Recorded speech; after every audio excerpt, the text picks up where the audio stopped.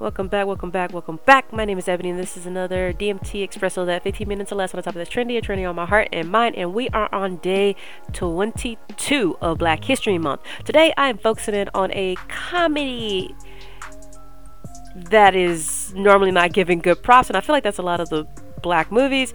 BAPS. I am talking about Black American Princesses. So let's have some fun. Let's jump in and see where we can go from here. All right.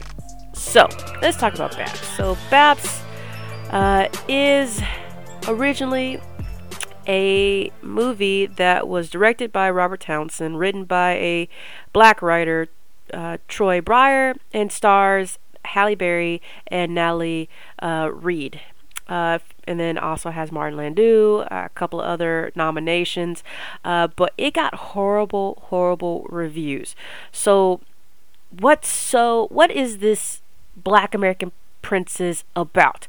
Well, you got Girls with Dreams, right? So Halle Berry plays a character named Niecy. She's a waitress along with her friend Natalie Reid, who is named Mickey.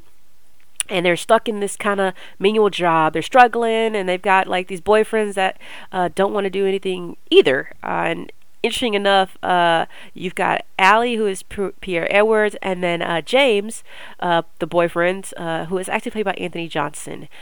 And if you don't know Anthony Johnson, look up Friday. So what's cool about this movie is that it's different. So this movie is, to me, it didn't really have a real theme. I thought it was just kind of a goofy movie that is following these two friends from, Decatur, Georgia, to come to a dance competition in Los Angeles to be a part of a music video. And instead, they get picked up by some random person while they're in the line.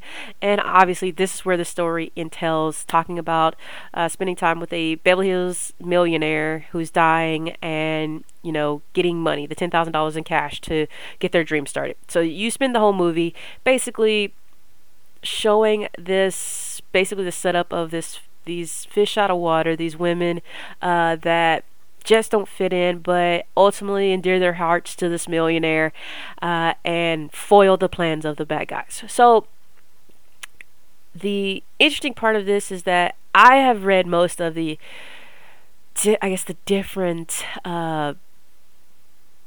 critiques on this movie, and this one that I have paid attention to is talking about who was writing those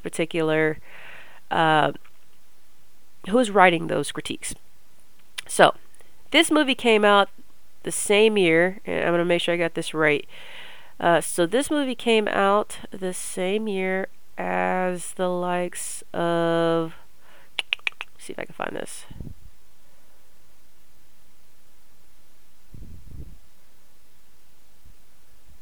Okay.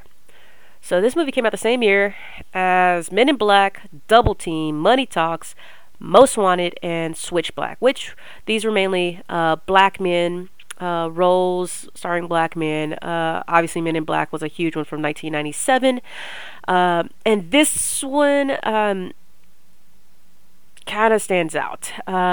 You had other movies like Amistad, Love Jones was out, Soul Food. Obviously, 1997 was a cool, great year for movies, but BAPS kind of sits on the edge of it, right? It is starring two black actresses. It is written by a black woman and helmed by a black director in Robert Townsend. And so it gets a lot of flack.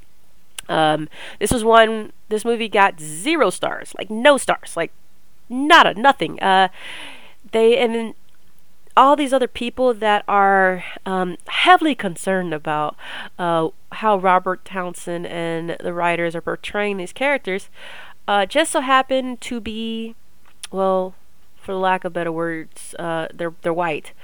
They're bringing these characterizations that these characters are highly offensive, and in fact, this movie has become a cult classic. Most people might not even know that Halle is even in this movie. because let's think about her roster up until this point. So she's got roles in Jungle Fever, Strictly Business, right? That's the first one I saw her in. She's got a role in The Last Boy Scout. She's Angela in Boomerang in 1992. She the fun part, she was Miss Stone in the Flintstones. We have her in Losing Isaiah.